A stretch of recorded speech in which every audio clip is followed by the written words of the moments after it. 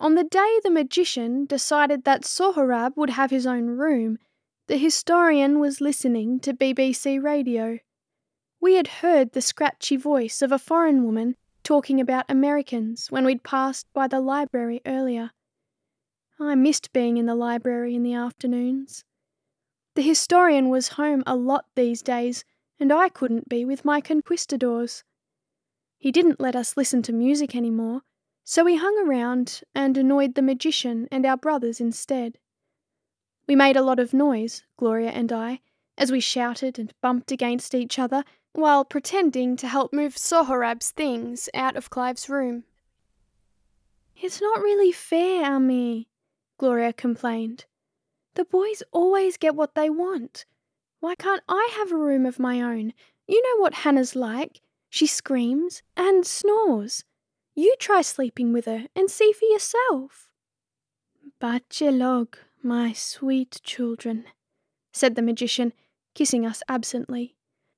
"You know it is an important year for Clive and Sohrab. They both need the space to study. When you go to college, you'll get a room of your own. Now, help me carry this chair. Good. Now put it down there." The radio went silent and we looked at each other. The magician held a finger to her lips as the historian erupted into the room. Gloria clamped her hand on my arm and we tried to edge out. The magician put on her patient face and crossed her arms loosely. "Where is he? Where's Sohrab?" The historian looked around the room. "What's happened?" "The revolution, that's what. Those bloody fool mullahs have taken over the country.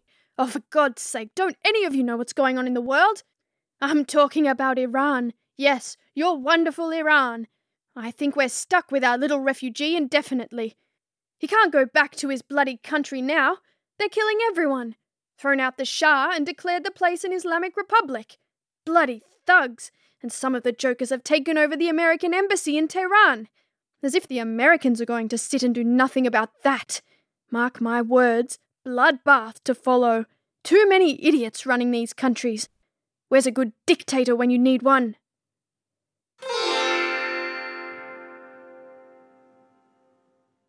Sohrab stood by the pond, smoking quickly and tossing the stubs into the water. I felt sorry for the turtles that moved slowly through its purple haze and hoped they wouldn't swallow any. Gloria patted his arm and didn't turn her face away from the smoke he blew at her. "I must go, Hanum," Sohrab said, taking off his glasses and wiping his eyes. "I must go back before they close the borders, before the Shah takes his revenge. The Shah was a bastard, but the mullahs are worse." "Can't you ring them first?" Gloria was the practical sort. "See how they are. They might be all right, and you won't need to worry about them. Maybe go a little later, when things have settled down. It's dangerous to go when it's so chaotic. I'm sure your parents will be safe. Don't worry." Sohrab slumped his shoulders and gripped the back of his neck with his hand, but said nothing. "Are you a refugee now?" I asked, and Gloria pinched my arm. Sohrab continued to puff and cough. "We are all refugees now, Mariam Azizam." "You can live with us forever, you know that." "Thank you." Sohrab chucked the last cigarette butt into the pond and bowed slightly in our direction. One of the turtles turned over.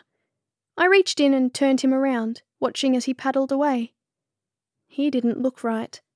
There were lots of turtles here once. Now he had 2, and I had promised to look after them. The pond was full of cigarette stubs, but I couldn't chide Sohrab, not now, when he had just become a refugee.